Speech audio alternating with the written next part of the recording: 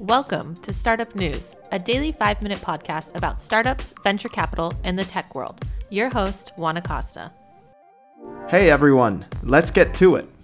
Munchery, the San Francisco-based meal delivery startup that raised a total of $125 million since 2010, sent an email to its customers stating that today, with a heavy heart, Munchery is closing its doors and ending operations effective immediately. At its height, the startup was delivering microwavable dinners and meal kits in New York, Seattle, Los Angeles, and San Francisco. But in May of last year, they had to scale down its operations to just some cities in the Bay Area. Munchery is not the first meal delivery startup to shut down. They joined the unfortunate list of startups like SpoonRocket, Sprig, and Maple, who could not make the scaling of a meal delivery business work either. Any outstanding orders with Munchery will be canceled and refunded, according to the company. In my opinion, delivering meals can only be handled by big players like Amazon and Walmart, who have logistics infrastructures in place to scale and lower pricing. Until there is not a more efficient layer of logistics built, meal delivery startups may face the same obstacles that Munchery did.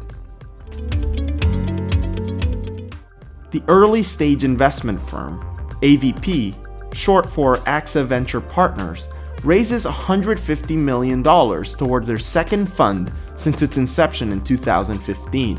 AVP is the venture arm of the insurance company AXA, and the firm has offices in Paris, London, New York, San Francisco, and Hong Kong. They plan on investing as much as $6 million per company, and stated that their fundraise strengthens AVP's positioning as a leading player for ambitious entrepreneurs across Europe and North America. Some of the startups that they've backed in the past include Policy Genius, Verifly, and ZenJob.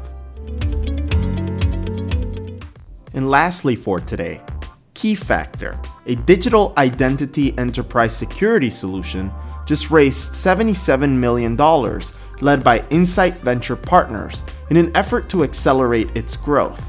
The company was founded in 2001 and has managed to double revenue year over year, securing over 500 million digital identity certificates.